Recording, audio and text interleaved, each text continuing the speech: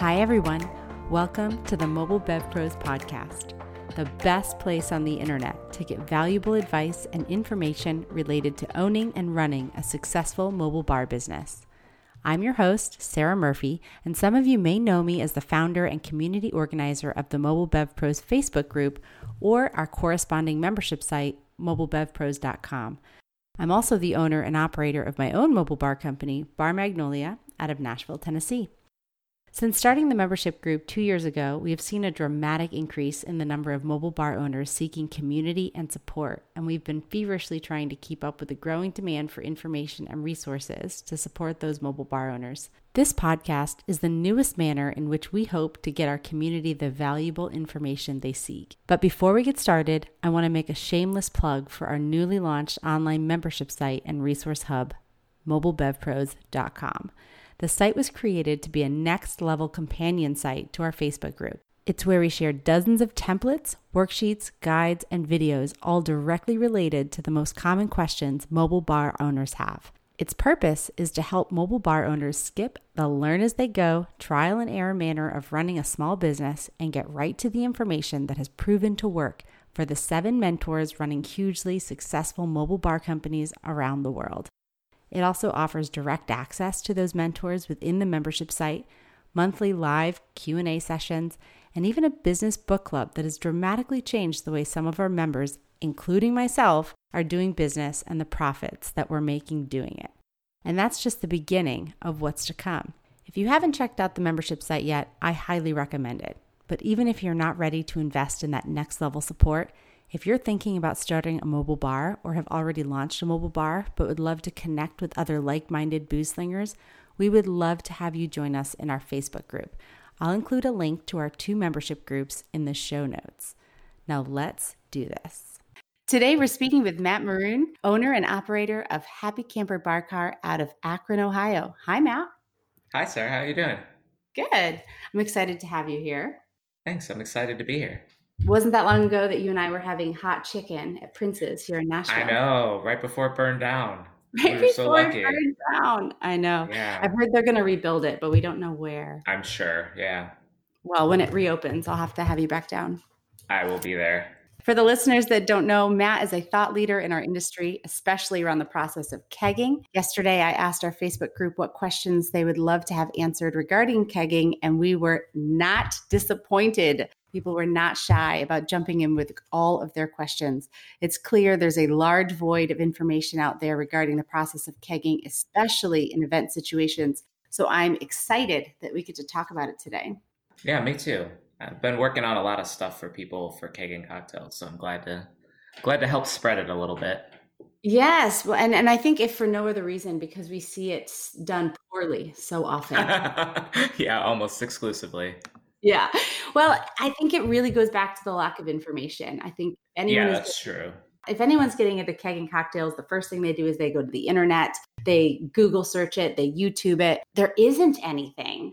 No, I had to just figure this all out. I mean, there was literally nothing. I went to this one seminar early on at Tales of the Cocktail about kegging cocktails, and I went back the other day and I looked at the little PowerPoint they gave us, and I was like, oh, this was horrible. But that was the state of the art 4 years ago, you know? It's all they had. Yeah.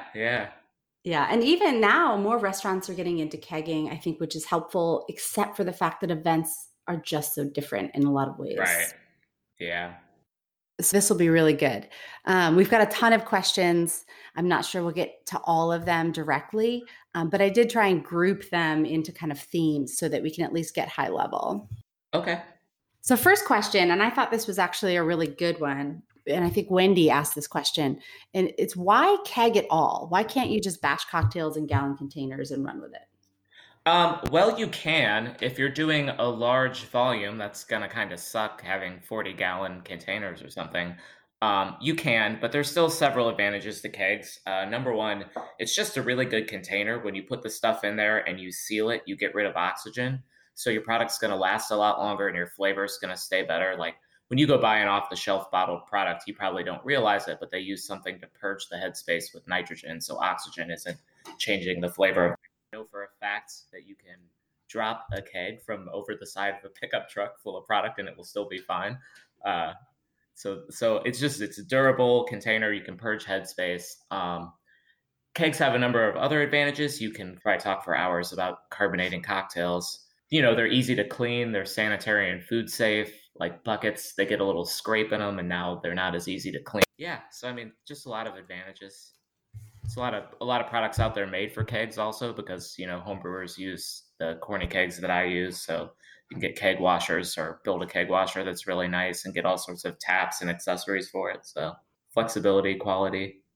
Yeah, I think you touched on a lot of my favorite reasons to keg, and the last mention being kind of the way it looks. I personally dislike the large beverage dispensers on the bar with a punch Oh, in they're it. horrible. Yeah. Oh, yeah. That's another thing I should have mentioned. You can keep it refrigerated without diluting it, right? Like if you have one of those big beverage dispensers, you throw a bunch of ice in it to keep the product cold, but then the ice starts melting, and within a half hour, the drink's ruined.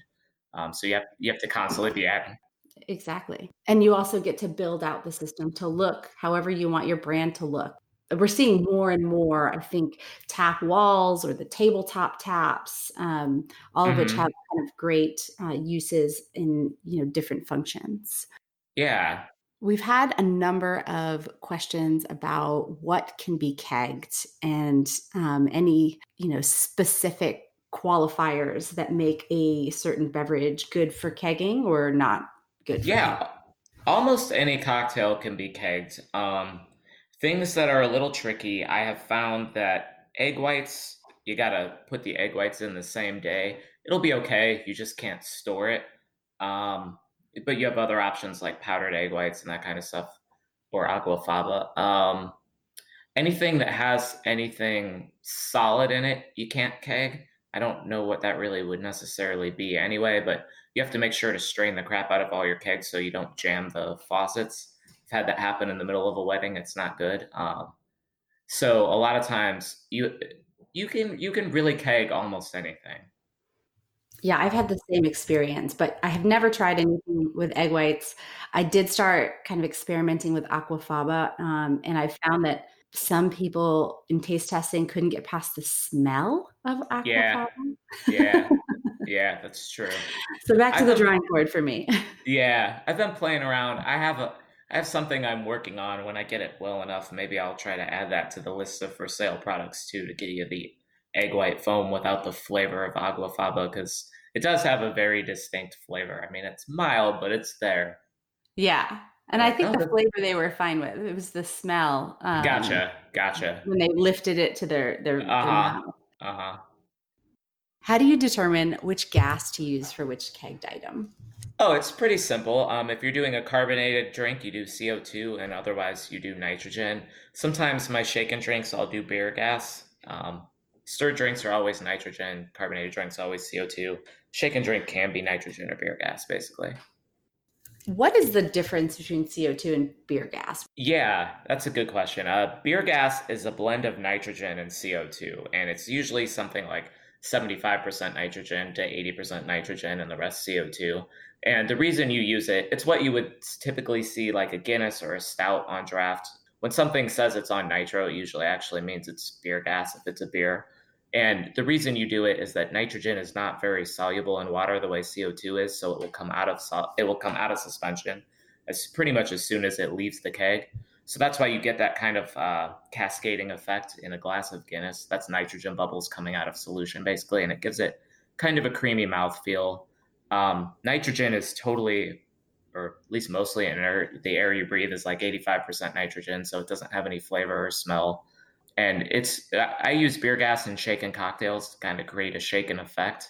Shaken cocktails have enough solids in it that it's not really going to be like a Guinness where you're going to get that cascading effect. The CO2 is pretty much all going to leave immediately because it's on an unclarified beverage. So, yeah, I mean, beer gas is really just a blend of nitrogen and CO2. And a lot of the places that you order from, they'll actually give you, you can maybe specify, and I will usually specify, I want like even as high as 85, 90% nitrogen. I just want a little CO2 to get knocked out of solution. Awesome. And where do you get your gas? Where can the common everyday person go to fill their tanks? Yeah, you can go to like Praxair or Airgas. They're usually kind of pricey. I would check your local homebrew store, or in my area, I get it. There's a company that's like a dry ice company, and they buy CO2 by the truckload, so they do a lot of draft systems. So go to like your local gas station and ask them where they get the CO2 for the soda and those kind of places, because those are usually the guys you'll get it from the cheapest. Praxair and Airgas have it, but they're going to be pretty pricey unless you're buying in large bulk. Yeah, and I think the key there is to kind of ask around because state by state Hmm. have different gas regulations. Here in Nashville, we're super lucky that we have a welding company that is minutes from downtown, and so I've That's literally had to cool. leave events before to grab something keg related, and they're kind of open early and they close late, so it's nice, but it's also super convenient because they have argon, they Yeah. have nitrogen, they have CO2, they've got all the things. Gotcha. Yeah, make sure it's food grade though, because there's Yeah, non-food grade specifically. stuff That's too. Yeah. right. That's Yeah. right. Awesome. If you were to pick a ideal tap system for the beginner, what are your favorite bits? Okay. Lately I've been kind of getting into the inner tap faucets. I really like those. I was using the Perlick 650 SS's. Always get a flow control faucet. Do not mess around with exchanging line lengths. That's for like amateurs who buy a kegerator and can't afford to replace the crappy chrome stuff it comes with. Get everything stainless steel. Get a stainless steel shank. I personally like my dream system. What I use the John Guest push fit fittings and the is it AccuFlex BevSeal or AccuSeal BevFlex? I think it's AccuFlex BevSeal lines. They're and I use all sorts of push fit fittings. So there's one that fits on the back of a beer shank, and there's another one that's a 1/4 inch MFL that'll fit onto any of your disconnects, basically. It turns out that it's the same thread on the back of a beer shank that it is on top of a Sankey tap also. So I buy those in bulk from Freshwater Systems, and so I can pop a line out of a Sankey tap and into a ball lock tap, or pop it off one thing onto another. But you don't have to do all that if you don't want to. Just for me, I never know if I'm going to be doing draft beer that day or draft cocktails or what. So I like the flexibility of being able to do it. It's also really nice when you're cleaning to be able to clean a line that was on a Sankey, like a beer, you were pouring beer through the line off a Sankey tap. But I just have a ball lock keg full of soap. So I just pop it off, pop it on the ball lock, stick it on there. My gas systems, I have manifolds, and all my manifolds have inline quick disconnects, so I can easily pop like a nitrogen tank off and pop a CO2 tank on. Just for me, I'm always switching around. I would say my average wedding is doing 2 draft beers and 4 cocktails, but you just never know what you're going to get into. I've had weddings that did just 6 draft beers. So for me, it's all about flexibility. But yeah, like I said, use stainless steel everything, use a flow control faucet, either Perlick or Intertap, or now there's a new one that I kind of want to try from CM Becker. I'm trying to think what else, anything else I'm missing there. I love my torpedo kegs. Yes. Yeah, they're kind of pricey, but they're stackable, which is really nice when you have 100 of them like I do that you have to put somewhere. They're nice when you have a walk-in fridge because you don't have to take up the whole floor space when you can stack them 3 or 4 high. They can stack while tapped, so you can carbonate them while they're stacked, which is really nice.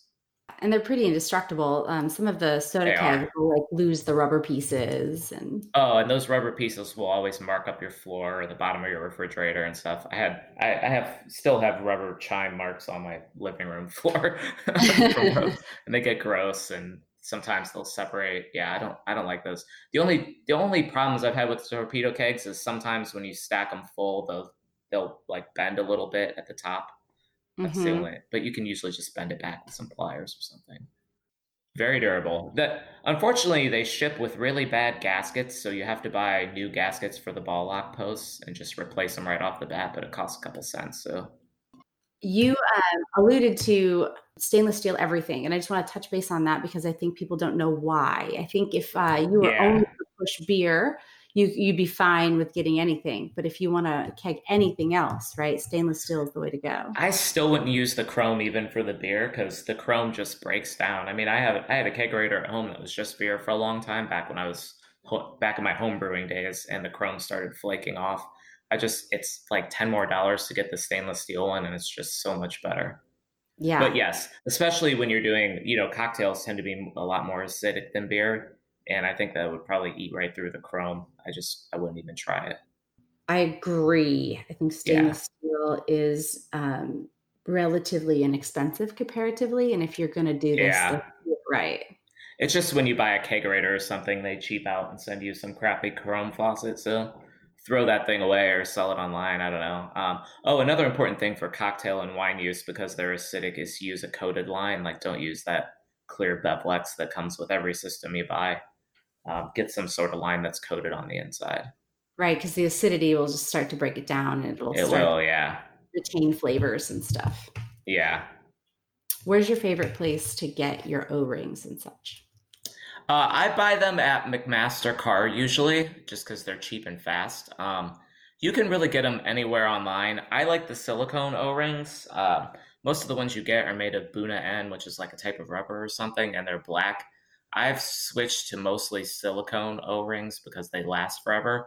The only downside to them is they're a little bit harder. So if you have an older keg that's not sealing properly or something, you want a softer rubber like the Buna Ns, and they come in different hardnesses. But for the most part, don't, if you buy those things at a homebrewer store or something, they've marked them up like 200 times. It's crazy. You'll get them for pennies online, and you go to the homebrewer store and they're like $2. I'm like, what is going on here? Yeah. So yeah, I get mine from McMaster Car because they have everything. I think somewhere on my website I have a list of all of the different gaskets you need, but if not, just remind me and I'll make one for the Mobile Bev Pros people, because thankfully most gaskets have just a number. So, like with the gasket, there's the thickness and the interior diameter and the exterior diameter and the hardness, which is the durometer, and then the material. But you can just say I need a 614 gasket and get that anywhere. So Yeah, and listening to you speak right now is, I think, why so many people do it poorly. yes. Yes. There's a lot of Yeah. technical bits to understand about your keg system. There are, and you know what? I was doing homebrewing for a long time, and I kind of got into it that way. So I guess I've been doing it for 10 years, and I don't. I sometimes forget how daunting it must be to somebody who's brand new at it. Yeah, and I get calls relatively frequently with people who have kind of taken the plunge and they've set up a keg system, or they've purchased a keg system, and they have followed all the instructions, and they get there and they hook everything up and nothing's coming out, or it's coming out too foamy, right? Troubleshooting, I think, is the first thing Yeah, everyone who's kegging gets real familiar with, sure is, sure is. I mean, I've been doing it for years, and I still get foamy stuff coming out, and I'm like, damn it, still have right? to debug it. Yeah, or sometimes I hook it up and nothing comes out, and I'm like, okay, what happened? It's Right, always backtrack.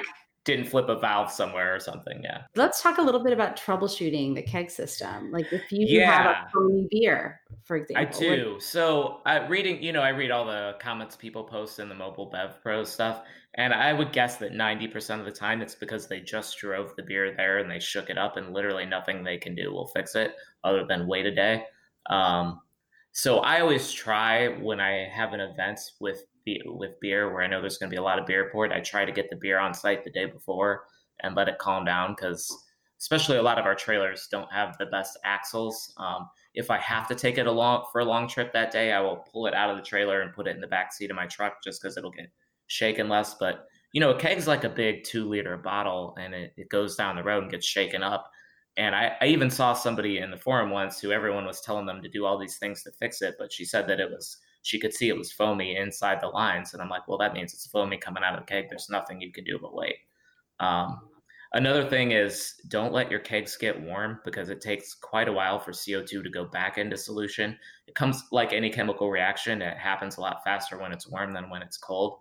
So a warm keg will lose CO2 a lot faster than a cold keg will reabsorb it. I'll spare you all the thermodynamics, but yeah, if you leave a keg out, what's going to happen is CO2 comes out of solution and into the headspace, and the pressure in the headspace increases. So don't let your kegs get warm at any point. Also, beer kegs are mostly not pasteurized unless you're getting like a keg of Heineken from overseas or something. It's probably unpasteurized, which means it can re-ferment, and when it does, it will make particulate matter that will make the keg just be foamy. But yeah, that's most of the problems that these people are probably having.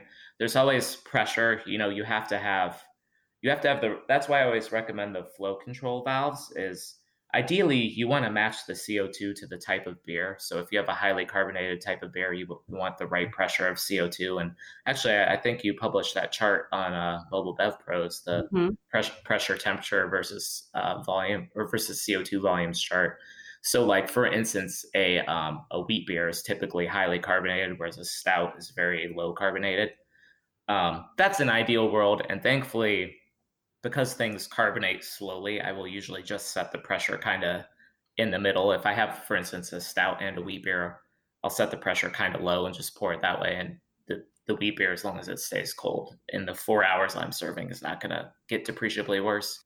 But yeah, so get a flow control valve and then don't mess with line lengths and all that stuff. Just forget about that. Get a flow control valve and set it to where just set the pressure to where it pours a beer. What is it supposed to pour? 12-ounce glass in like 4 seconds or something like that. Set it to that and use your flow compensator to make sure to get it there. But most foaming problems are either temperature, pressure, or just like I said, the keg was shaken. And if you're in a regular bar that's not going down the road, it's obviously not the keg being shaken, but Right. um, yeah, keep your another thing you do, take a thermopen, stick it under the stream coming out. You might have to let it run for a second or two to chill the faucet also, but you should see it drop to no higher than around 38 to 40 degrees Fahrenheit. If it gets above that, that means you have a temperature problem because when the CO2 gets, like I said, when the beer gets warm, the CO2 starts coming out of suspension and then you get foam. So yeah, make sure that that's happening. If your stuff is coming out warm, then you have to figure out some solution to keep it colder. Yeah, one of the rookie mistakes I made when I first created my little tabletop tap was not insulating the lines. Yeah, yeah, Which, if you're high volume enough, I don't think it's a huge deal. But if you're, waiting a minute or two between pints, definitely. you'll be pouring out foam from the first, 3 feet of line. You will, and even on a hot day, even if you're pouring pretty consistently, it'll never get down cold enough. But you just wrap that cheap foam stuff that looks like a pool noodle that you get at Home Depot around there, and it'll keep it cold all day. Yeah, I think that's one of my favorite things about kegging is that while you need to be committed to getting the right equipment, sometimes Hmm. that right equipment is just everyday stuff. It doesn't necessarily need to cost a ton. It is. You can buy almost everything you need from Home Depot. And for me, like my tap system, so my camper, I have a refrigerator in, and that's really nice. But the rest of my systems are unpowered, and I kind of just build my own. They're almost like a jockey box. Like I build my own taps, which I understand if people don't want to build their own tap towers, and stick them on top of like vintage ammo crates, and then I just plumb it directly into the keg, and I make sure to insulate the crap out of everything, and it's fine. I mean, I don't. I see people at a street festival with a jockey box, but if you just keep your keg cold, the line from the keg to the faucet is really not any longer than the line from the jockey box to the faucet. So what do you need the jockey box for, right? You're basically just like chilling something that's already chilled. I don't know what the point of that is, but Well, I think it's because keeping kegs cold is hard. yeah, It's a process. You have that's to put true. thought into it. Yeah. That's true. So that's the mistake you see at a lot of festivals is somebody will have a jockey box and a warm keg and they can't figure out why they're pouring cold foam. And another mistake people make a lot of times, I see it all the time, is they try to slow the flow down by only opening the tap halfway. Never do that. When you open the tap halfway, you actually cause it to foam. You have to use your flow control to change the speed, but always just open the tap all the way. Open that baby right up. Yep. Let her rip. Any special tips for kegging with citrus? We had a couple people ask Yeah. about citrus, and I've had people call and have issues with citrus that were related to any number of things, one of which being not straining the seeds out. That's a big no-no, Hmm. which you've Hmm. already touched on. But Hmm. citrus, I think, can be a volatile thing. So let's talk about that. Yeah, so strain, strain, strain. Everything I put into a keg goes through a chinois. If it has small enough particles that I'm worried about it, I'll even line the chinois with cheesecloth. But yeah, strain, strain, strain, strain, and then citrus kegging is actually great for citrus because so I've done a lot of research into this. I've read like scientific papers. I've got modernist cuisine. I've like gone through everything to figure out what happens to citrus, and the reason citrus when you juice it starts to taste bad, it's two things. Number one, it reacts with oxygen and oxidizes. And number two, the very low pH of citrus breaks down the oils because a lot of the flavor of citrus juice is actually oil that gets expressed from the peel when you squeeze it. Um, and the low pH will break down that oil into undesirable compounds. So you lose the good flavor of the oil and gain the bad flavor of terpenes that it breaks it down into. So Kegging Cocktails actually gets around both of those problems because number one, you use nitrogen, purge all the oxygen out of the headspace.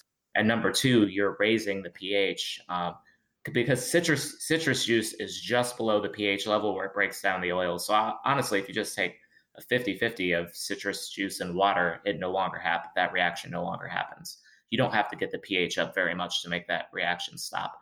So I'll do, like, if you're doing, let's say, a whiskey sour, whiskey, lemon juice, sugar, I'll mix it all up, throw it in the keg, purge it with nitrogen.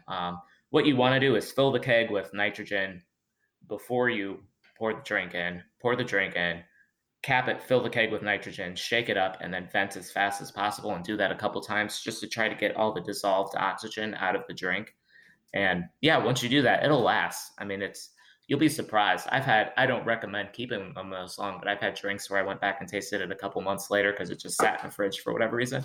Still tasted good. I mean, it's probably safe. It's highly out.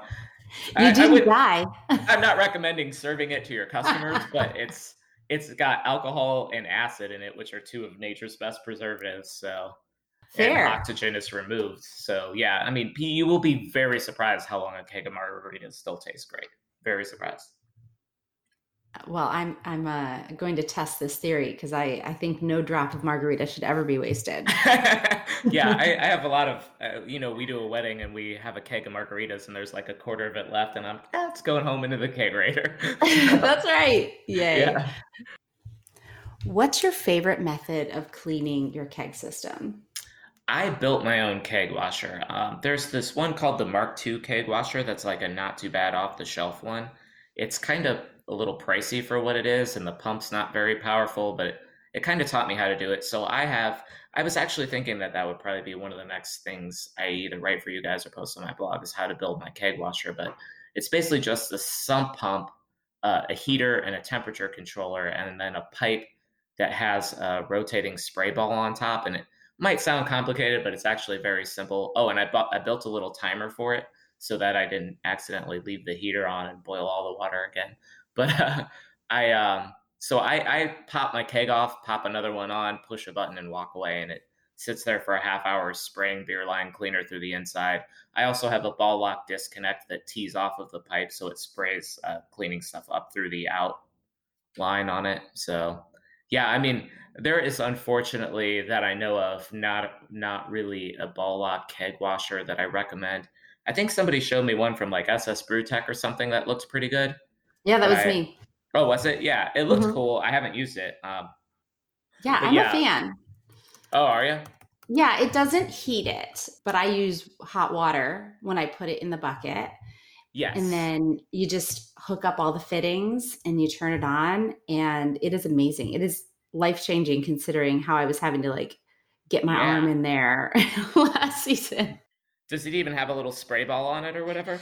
It does. It has a little spray ball. And so when I touch the top, because you've put it upside down into a 5-gallon bucket. And so when I touch the top of it, it's hot because it's spraying that hot water all up inside. And I think the most valuable part is getting the dip tube flushed out, right? Correct. Which is hard to do by hand. So yes. Yeah. Without unscrewing it. Yeah, for me, I might wash a dozen kegs at a time. So that's why I got the heater thing to just keep the water hot. Obviously, you always rinse the keg first or you're going to have to change your water every time. Every time. I was going through so much soap that I was like, I need to just find a way to keep this water hot and just be able to wash a lot of kegs at once. So you're a problem solver, Matt. It's one of the things I love about you. That's true. What's your favorite keg cleaner? The solution. That's a good question. I like beer line cleaner, that BLC stuff. There's liquid line cleaner, LLC. Yeah, I mean, you can really get just any of it. I use iodophor as the sanitizer. So I do rinse and then clean and then sanitize. I only use iodophor because if you put anything else in my pump solution, it'll foam and overflow. It's important not to use a foaming cleaner. Right. Your cleaner. Yeah. Yeah. But I mean, you could even use in a pinch. I'll just go to Restaurant Depot and get that beer clean stuff that you put in a 3 compartment sink to wash beer glasses. That's basically the same stuff as the stuff you buy at homebrew store. Also, if you get is it like unscented OxyClean or something like that? Same stuff. Really? Yeah, you can go to Walmart. Is it OxyClean Free? I think it's called. That's the same stuff they're selling you at the brew store, but for half the price. Oh, that's good to know. Yeah, it's got to be the right OxyClean, but yeah, I think it's OxyClean Free, and you use like twice as much of it as it recommends. But yeah, Awesome.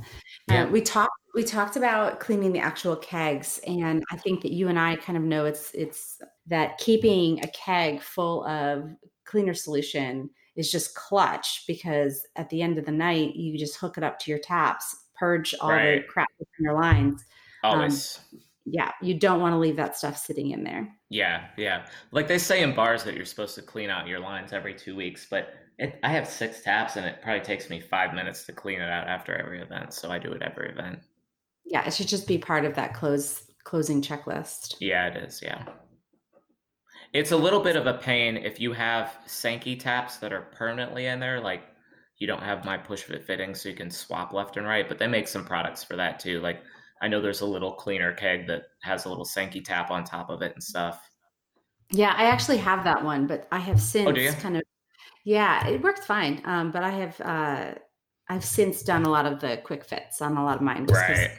you're constantly switching out. So what would you recommend in kind of the emergency bag? You've got a bar kit, right? You bring on site. Like, what do Hmm. you keep on hand just in case something goes wrong? Because every event something goes wrong.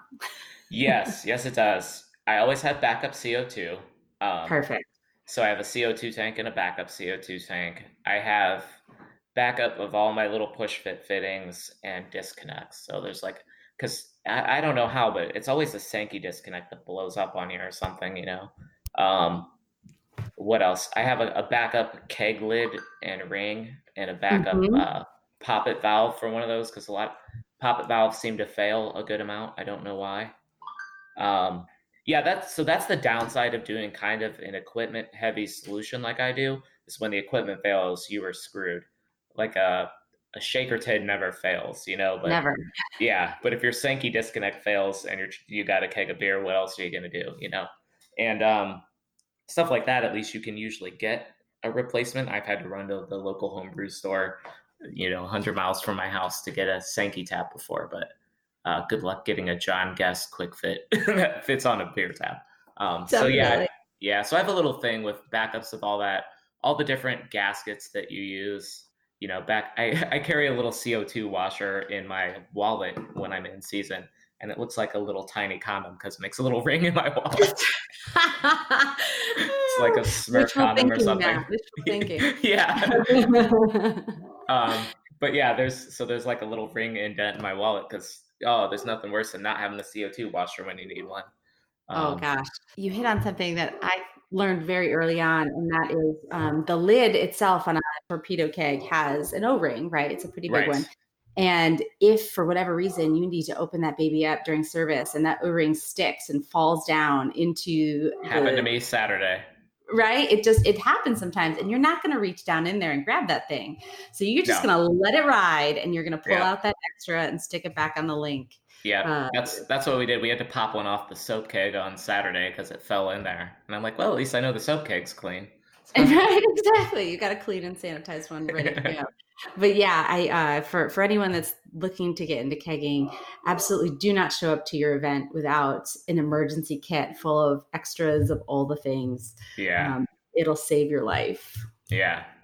And I always have like a hammer and a screwdriver and that kind of stuff. I have had to, one time I accidentally stuck the liquid disconnect on a gas post and could not get it off, so I had to take a hammer and smash it. Which is Oh, part of the reason I use plastic ones now because I had stainless steel ones, and had I done it with that, I would have had to, I don't know, cut it off or something. I don't know, but yeah, I've had to smash one of those off in the middle of service before. oh, that's terrible. Yeah. But It, yeah, the issue is never the same from one event to the next either. It's no. always something new. Yeah, but I mean, I don't want to scare people. Most of the time, your product problems are very minor, So I always Yeah. have extra faucets too, just in case. Yeah, I think that's a great point because the important thing when having a keg system is to understand your keg system. So none of the issues that you're going to have are going to be insurmountable if you Right. understand the system that you're running. The challenge is Yeah. when you get there and something's wrong and you don't know where to start. Right. And there seems to be a lot of people in the groups who like their business is basically a mobile tap system, but they don't understand how a tap system works, and that's a really tough way to go. So I would recommend just finding your local draft tech and pay them $100 to come out and show you how everything works or something, you know? And maybe that works, maybe it doesn't. I'm one of those people that I literally have to see the problem to understand it. I'm not going to remember what that guy told me 6 weeks ago about this, that, or the other thing. Like, I Yeah. just work through it. Yeah. But having all the pieces on hand, showing up early, making sure one of the first things you do is getting your tap system working so that you have that hour buffer if anything needs to be troubleshot, Yeah. you know? Yeah. My very first event that we did at that time, I did not know you could not store a keg sideways and serve from it. And we drove down the road with all of our kegs tapped and stored sideways, and it caused so many problems. And thankfully, I was there like 2 hours early, and I just wanted to go behind the barn and cry or something. But just eventually worked through it, blew all the liquid out of my gas lines that had backed up in there, and turned all the kegs vertical. And yeah, it was a disaster. But the things that we have learned are going to help these listeners avoid Yeah, avoid these situations. yeah. I think this is a great time to kind of introduce people to the website that you have that saved my life last season. It's cocktailcalc.com, correct? Mhm. Mhm. Yeah, and so you just take any recipe, you plug in the ratios, and then you just tell it how much you want to make, and it'll Yeah. auto dilute and do all the work for you. Yeah, and I have a programmer who I'm working with to upgrade that site a lot too. So it's going to get to the point when I make my own cocktails, I take a spreadsheet and I make sure to get like the sugar and acid levels right and all that stuff. And then, you plug it in there, you scale it up, you make a shopping list. And I'm working on that thing to do all that stuff for me. So I can just be like, I need a keg of my saved margarita recipe, and it tells me what to buy and what to put Yeah. in there. So Yeah. Last year, I didn't have the save option, but I yeah. did have my own spreadsheet that I would just plug and play into there for every event. Because sometimes I needed a half keg of something, sometimes I needed a full keg of something. And so that was always super helpful. Hmm. And again, that's cocktailcalc.com. And the ratios for dilution you got from what book was it? Liquid intelligence. Oh yeah, great one. Yeah. Not Yeah. not a super scintillating read, but if you See, it was to me, but I can understand why to you normal can do people. math or science, that one is a Right. really great book. And you used their formula and you plugged it into the website so that you didn't have to do that math by hand every time. Yeah, yeah. He came up with a really neat formula that basically approximates how much dilution you will get from shaking a cocktail based on the total volume and the relative amount of alcohol. Yeah, and I should say to the listeners that it's okay to kind of use the whatever the formula spits out and taste test it and kind of adjust as necessary. So I personally have found that I must not shake things as long as the person who wrote that book, and so the Okay. dilution is always a little high for me. Really? Um, yeah, so which is fine. I know that now, and so I'm able to Hmm. kind of get the formula So and you just cut it dial down a down the bit. water. Yeah, I just dialed down the water just a touch. Yeah, that makes Usually a little sense. bit better. Yeah, I know for a shaken cocktail, like most shaken cocktails are sour, and I typically use the ratio of 2-1-1, so like 2 parts booze, 1 part lemon juice, 1 part simple syrup, whatever. And you're generally going to get about 2 ounces of water on top of that. Generally, Yeah, um, you can dial it down a bit, like you said, if you feel like that's a little watery. It probably depends on the temperature you're serving at, also, because the warmer it is, the more it's going to melt the ice. Yeah. yeah. In Nashville, our weddings are always like 95 degrees. So Sure, sure. So you might want it a little less diluted since it's going to melt faster. yeah, exactly. But Hmm. it's all part of the process, and I bring that up only to say that we can give people as many of the tools and resources and information as possible. But when it comes down to it, they need to be comfortable enough with their system and their processes to adjust so that it's right for them. All of these are guidelines and things that work for us, but there are things like science that change the way it might work for other people. Yeah, takes a while. Takes a lot of practice. But it's fun, and you get to drink in the process, right? That's true. That's true. Well, gosh, Matt, that is so much amazing information. Is there anything that you want to share that I didn't perhaps get the chance to ask you before we leave? I can't think of anything. I mean, if there were enough questions, we could always do another episode later or something. Yeah, certainly there were things that we didn't hit on, some of the more in-depth things. I wanted to keep this particular episode a little high level for people that are getting into it. We did go down the rabbit hole on a few things, but for those that are ready for it, that'll mean something. I always do, yeah. Awesome. Well, thank you so much for coming out and sharing all of this with us. It was a pleasure to talk shop with you as always. Yeah, thanks for having us, or having me. I'm so used to saying that to customers. Thanks for having us. Once again, folks, that was Matt Maroon with the Happy Camper Bar Car out of Akron, Ohio. Matt is always a wealth of information when he is not running his own mobile bar or consulting for bars around the world regarding kegged cocktails. He's a founding mentor on the Mobile Bev Pros membership site. And friends, if you're looking for a little more kegging support, the Mobile Bev Pros membership site might have it. We have a number of kegging videos as well as an equipment checklist in our resource section that can help you get started. Matt has also created a guide to batching and a step-by-step do-it-yourself guide to building your own keezer, which is a must for those who are serious about getting their keg on. All of these resources are accessible in the resource section of the Mobile Bev Pros membership site, and we're adding new goodies all the time. We hope you enjoyed our episode and that you'll join us again here next week for our next episode of the Mobile Bev Pros podcast.